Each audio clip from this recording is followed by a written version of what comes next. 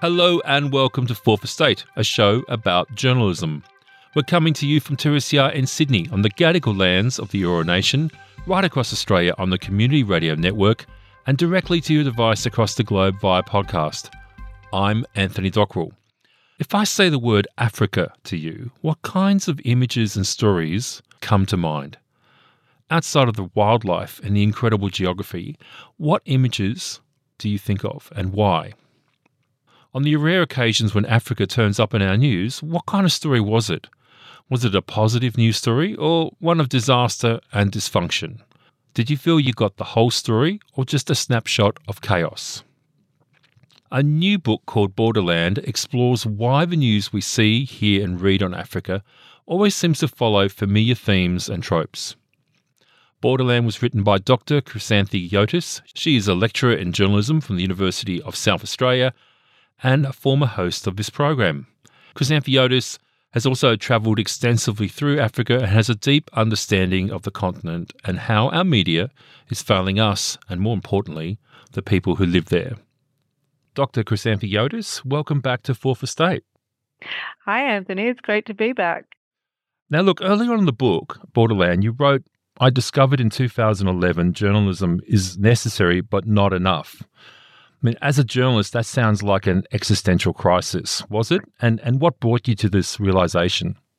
Look, it was a bit of an existential crisis, to be honest, and I struggled for a long time after entering academia full-time in whether this was something that I could do, because journalism is a life commitment. You know, it's a whole body experience, and it takes up all your waking moments, and you really do commit to it as an identity. However, when I was in Sudan, just after the South Sudan split, so this was mid-2011, everything that I had been reading up to that point had talked about the South Sudan split as a positive thing. And, you know, it had been really backed by the US as a solution to the ongoing conflict in the Sudan, which has existed ever since colonization. And so I was really shocked to find that actually the conflict on the border, in the oil-rich region in the border, hadn't even ceased, you know, with the political decision that had been taken about the split, and that all of these people who were ethnically Southern Sudanese but living in the north had been made stateless, and there was no solution for this, and journalists weren't being alerted to this situation because it was deemed too complex to explain. Because the international organizations, you know, the refugee organizations that were supporting these people didn't have a solution. They weren't willing to tell journalists about it. And that's not the role of journalism. Journalism isn't to just report what experts have already decided. It's about letting the public into the conversation. So therefore, you know, something's going wrong at a fundamental level here. So the journalists were just parroting back a simplistic view on the situation. Well, they were parroting back what they were being told. And because the international organizations, you know, the International Organization for Migration and the NGOs who were facilitating the refugee crisis at that time, or returnee crisis, as it was termed, because they hadn't decided what the solution was. They weren't even telling journalists about the situation. I only found out about this situation because I was trying to catch a river barge down the Nile River, which is the way that, you know, poor people travel. That was the only reason I found out about the situation. Africa is the second largest continent in the world, and it's a home to some 1.4 billion people. But it's fair to say our media gives Africa very little attention. And when it does, it's normally done through foreign correspondence, the journalistic equivalent of Rick Stein doing a documentary travelling through Spain. You know, informed but alien, embedded but also transitory. Is it a fair summary of the problem with being a foreign correspondent? Look, I think that there is a lot of good foreign correspondence that we can't dismiss, and it's so important. And some really important foreign correspondence has taken place. Unfortunately, that foreign correspondence is really hard to do. And so often we do get simplified narratives, and, we get more simplified narratives than is helpful. So, there's this urge to talk about Timbuktu and to talk about the journey to Timbuktu, which is like a stereotype, as you say, Rick Stein sort of reporting, even in the midst of conflict in Mali, this sort of journey to Timbuktu trope becomes a norm of foreign correspondence. And that's something that has to change. We have to stop talking about, the second largest area of our world as simply a place for Western adventure, because that then feeds into the whole idea of continued Western exploitation and dominance, which we still see with all sorts of mineral trade, with all sorts of political situations in Africa. Look, I want to return to these tropes, but I do want to stick with the point with the foreign correspondent for the moment. And what I see with the foreign correspondents and the stories that we get from Africa is that they're through the prism of disaster and misery. And this is not an accident, I think, from what I'm seeing in your book. You see that we are trapped looking at Africa through the prism of colonisation. Can you unpack what you mean by this and how that mindset has blinded us to the real stories going on? Yeah, so essentially what we have in the history of foreign correspondence in Africa is foreign correspondence developing at the same time as imperialism in Africa. So, the first famous foreign correspondent was Henry Morden Stanley, or one of the first famous ones, author of the phrase Dr. Livingstone, I presume. And he was actually paid by the Belgian king to create a sort of reality show of the time, traveling through the Congo, but at the same time representing Congolese as inferior and therefore justifying Belgian imperialism in the Congo, which, led to horrific histories that we still see the effects of today. So at the time, rubber was really important, and it led to the red rubber trade, so named because Congolese people would have their hands chopped off if they refused to work on the rubber trees and instead, wanted to work in their farms, feeding their family. So we have this horrible history of foreign correspondence developing at the same time as colonization. And so from thence we had decolonisation, but we didn't really examine the frames of reporting, and journalists report in frames.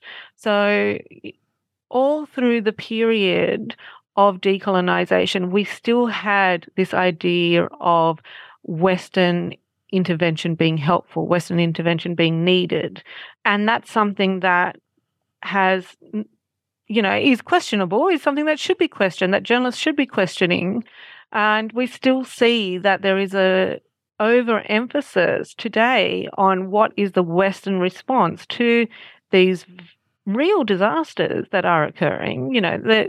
The conflict in the Congo has been going since 94. Like, this is a disaster. There were another 40 people killed just overnight in an attack on a refugee camp. Horrible things do happen. Journalists don't make this up.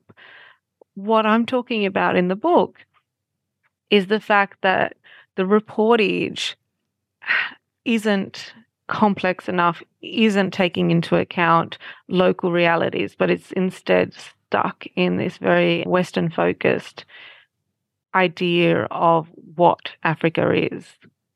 And also doesn't really take into account Western culpability, only talks about Western potential solutions. So it's not grounded, and it also isn't wide-ranging enough. Let's talk about the ways this colonisation has been displayed by the coverage coming out of Africa. You list a number of tropes that can be found in our news and in our literature. Can you describe these tropes and how they distort the narratives we have coming out of Africa? You've already touched on one about the journey being, something heroic. But there's other tropes as well, isn't there?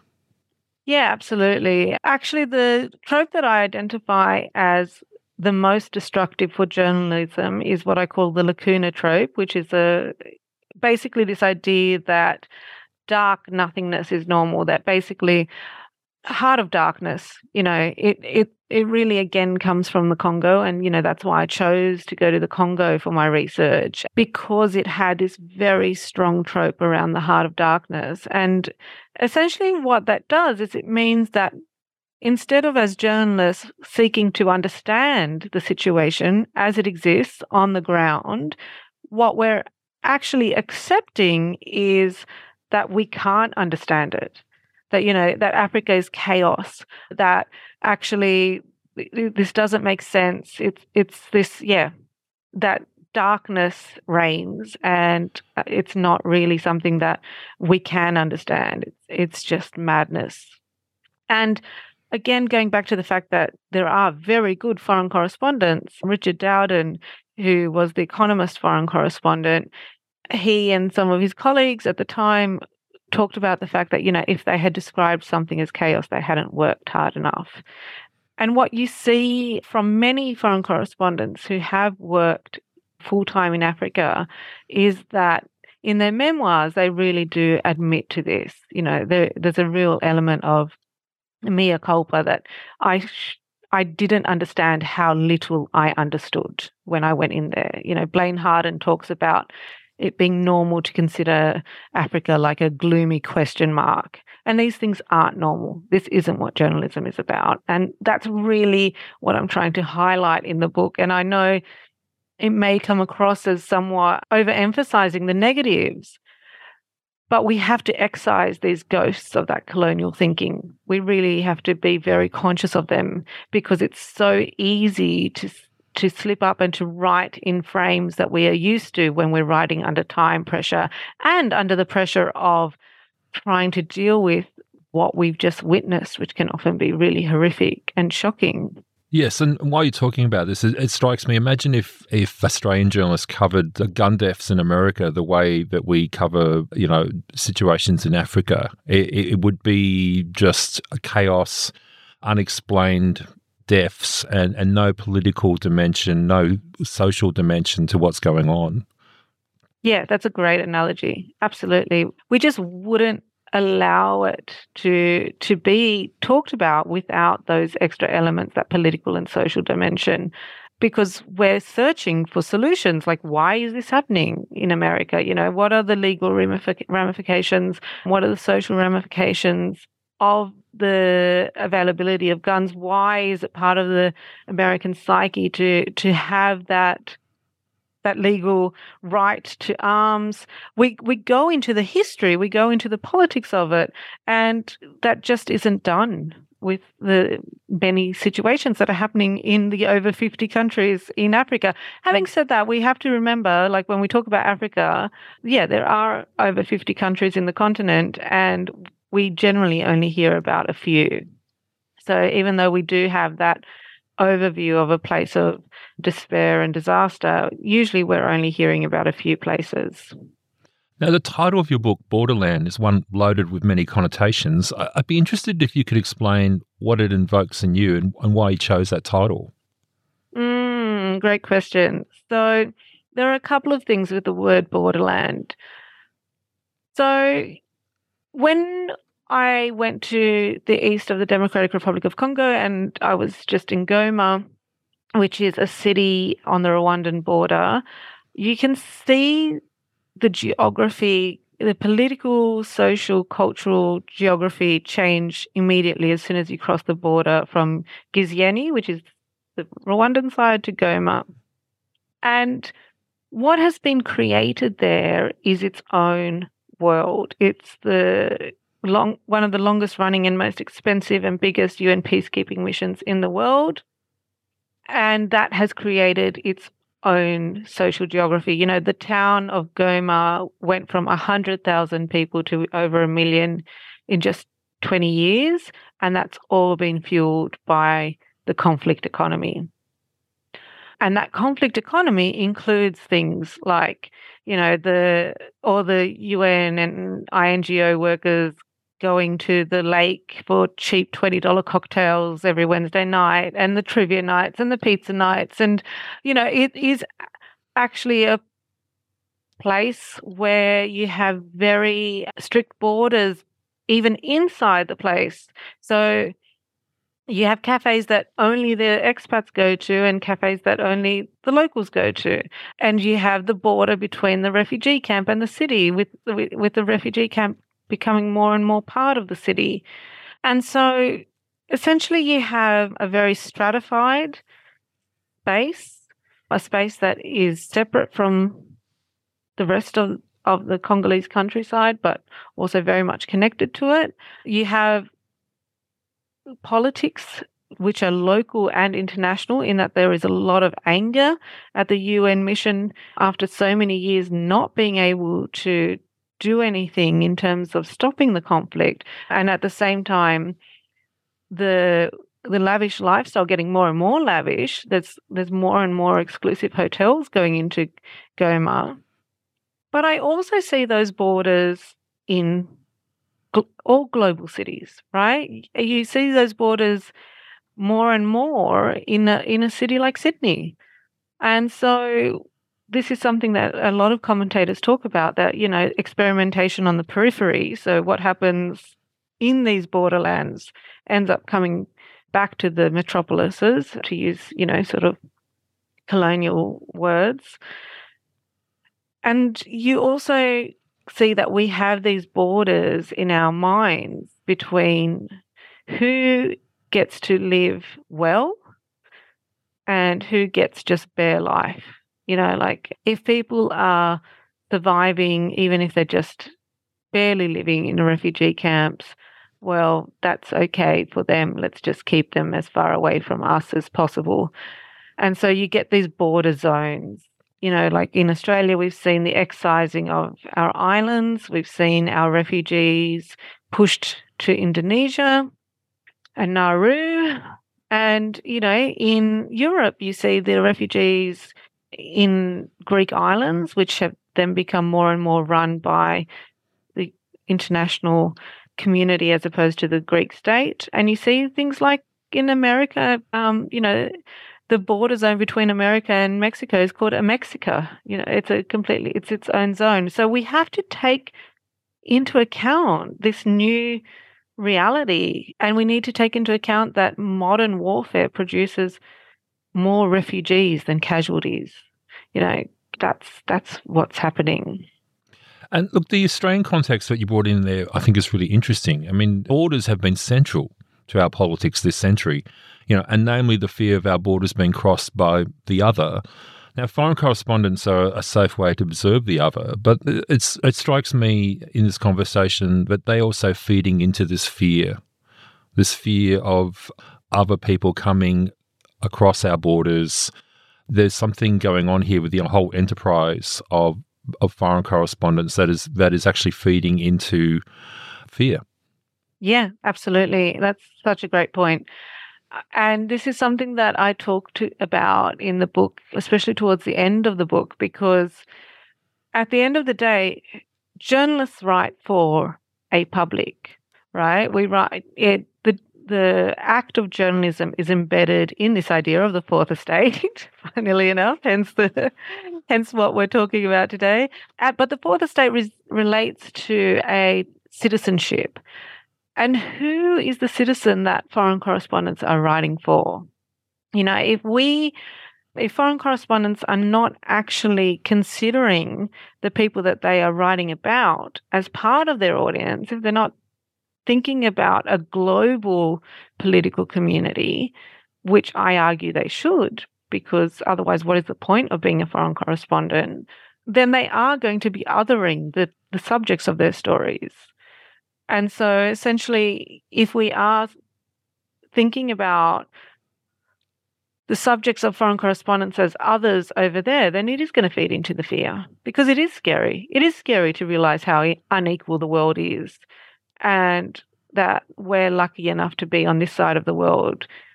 But, how long is that luck going to last? And if we're not talking about global citizens, if we're not talking about global audiences, then we're going to keep feeding into that fear of the other. We need to write not only for our audiences back in Sydney or Perth or Adelaide or wherever, we need to also write for the subjects of our stories and write with them and to them as part of our audience. This is one of the things that I argue in the book. I think that will create a better sense of the way that we are interconnected in this world. Do you think the profession of foreign correspondent is salvageable? Yeah, I do. I really do. A lot of people argue against this, and they say that, well, actually, why do we need foreign correspondents when in a global media economy, we can get reports direct from local journalists on the ground, and I think that we need more of those reports direct from local journalists on the ground, and we need local journalists to be partners with foreign correspondents, not just fixers as they have been in the past, but to be seen as actual partners and respected in that way, and to have their knowledge respected and properly paid for as well. That's another big part of it, because if knowledge comes cheap, it isn't properly respected. However, I do think that there is something about the foreign correspondent which actually speaks to something deep inside us as human beings, which is that we can connect with the other. We can connect with people whose situation in life is very different to our own. And if we do that, then that is actually something noble in human beings. And why wouldn't we want to foster that as a society? And why wouldn't we want to take advantage of what foreign correspondents can offer? A lot of people, talk about traveling overseas as a formative part of their life, when they really learnt things about the world and about themselves at the same time. And foreign correspondence does that as well. It's a medium that allows us to grow and to learn as a society. And we are one global society. Climate change and these ongoing conflicts affect us all. Resources, our resources are dwindling and becoming part of these illegal shadow economies. We do need to address certain situations as a world community, and foreign correspondence can help create that sense of a world community, is what I argue in the book. And so what you're arguing for here is that foreign correspondents need to become more embedded, but also more collaborative in how they're working on their stories and working in the regions that they're traveling through. And that strikes me as a practical way to get out of what is the fundamental problem with it, which is that the foreign correspondent can also be categorized as an adventurer/tourist. But how embedded do you think they need to get into local communities? Look, I think that one of the great joys of being a journalist is that, with your notepad and yours, even as little as a smartphone, but hopefully a few more bits of tech than that, you have an access all areas pass. This is the thing about journalism. Journalism is able to speak to the lowest of the low and the highest of the high, and on behalf of the public has a right and a responsibility to do so. And so essentially being more embedded in the communities is absolutely part of it, and we can do that. So as part of my research, I spent half my time in a local hotel and half my time in an expat hotel.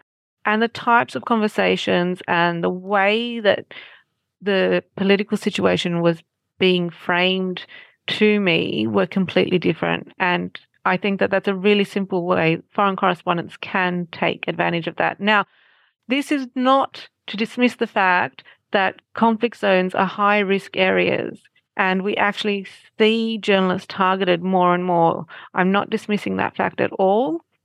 However, there are different security strategies, and embedding yourself in the community is one security strategy. So that is part of it.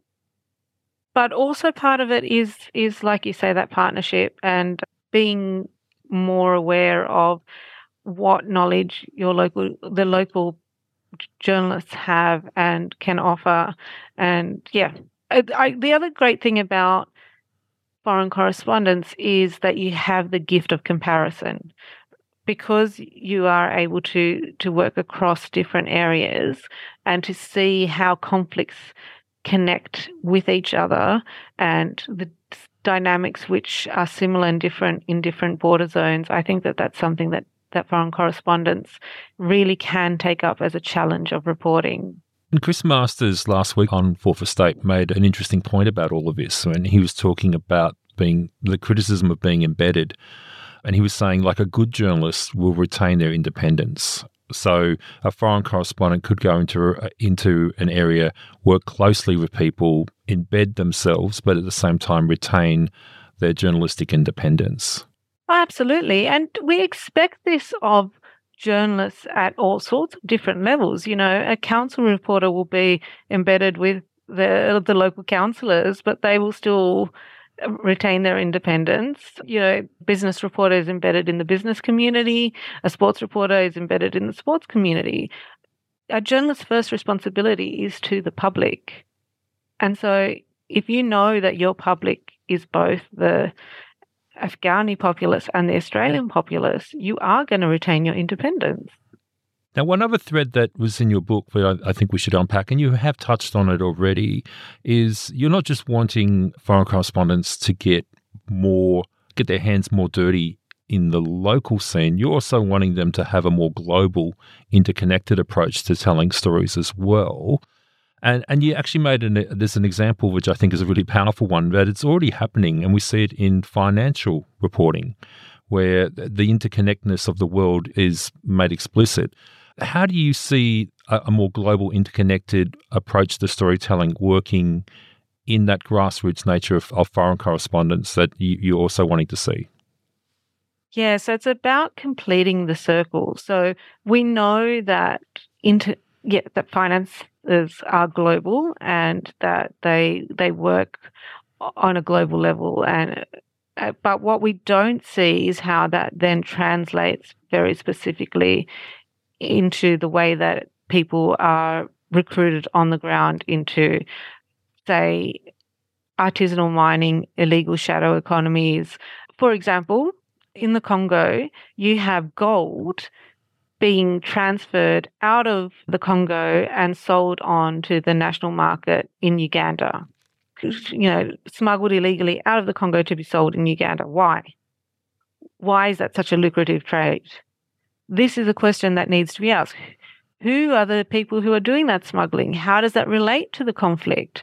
When you have people in Goma protesting against the UN mission there, which is there to ostensibly protect them against the militias, what is this saying about UN governance? So basically what I'm asking is for us to look at what is happening on the ground and then ask the questions up the chain. That's been really missing in the past.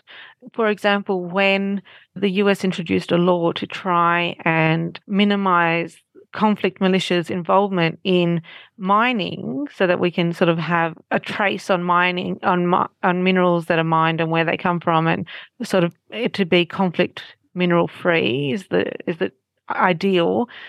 They never looked at the fact that how would all these artisanal miners, so all these really small-scale local miners who may or may not be involved in the militias, depending on the local circumstances, how will that affect them? And so you had all these unintended consequences. And so, yeah, basically what I'm saying is if you go from the ground and up, you are going to get different stories and you are going to connect those dots, and we need to connect those dots.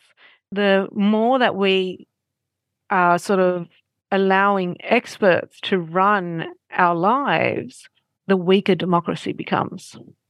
And it strikes me too that what you're arguing for is a more richer storytelling coming from our journalists. But I can see pushback coming from the other direction. So, you know, we also know the media is a world of clickbait and engagement. You know, an editor, you know, saying, you know, if it bleeds, it leads. How should a journalist who wants to take on a new way of doing their craft and telling their stories, how should they push back? Yeah, that's a really tough question. And this is the problem. It really can't. I mean, it kind of has to happen one journalist at a time, in that every journalist can go into a situation and see their subjects not as victims but as equals, and not, and that helps with stopping that othering. So it can happen on that level. On the level of if it bleeds, it leads, and getting around that mindset, there is nothing to say that we're not going to report disasters. Of course, we have to report disasters. Of course, we have to report the conflict and what's happening. The difference is building up trust in our readership, which is lost by explaining what is going on. And I actually think that that's an economic argument. Like, people want to be informed, but they're not being informed. They're not feeling informed. They're getting all this competing information from various YouTube channels. And what we need to find is an authentic professionalism about informing people about these global, local connections. I think that audiences would really go for that. And I guess the test is to try it out and see if that's true. But this is a conversation that needs to be had. It needs all of us to be having this conversation, including audiences. Otherwise, it will be very hard for individual journalists to act differently. Very hard indeed. Well, look, I think it's a really interesting book. And I think one of the things that really hit me too was not just how clearly the reporting coming out of Africa is lacking, but a lot of the tropes and a lot of the structures that you have raised, I'm seeing that locally as well.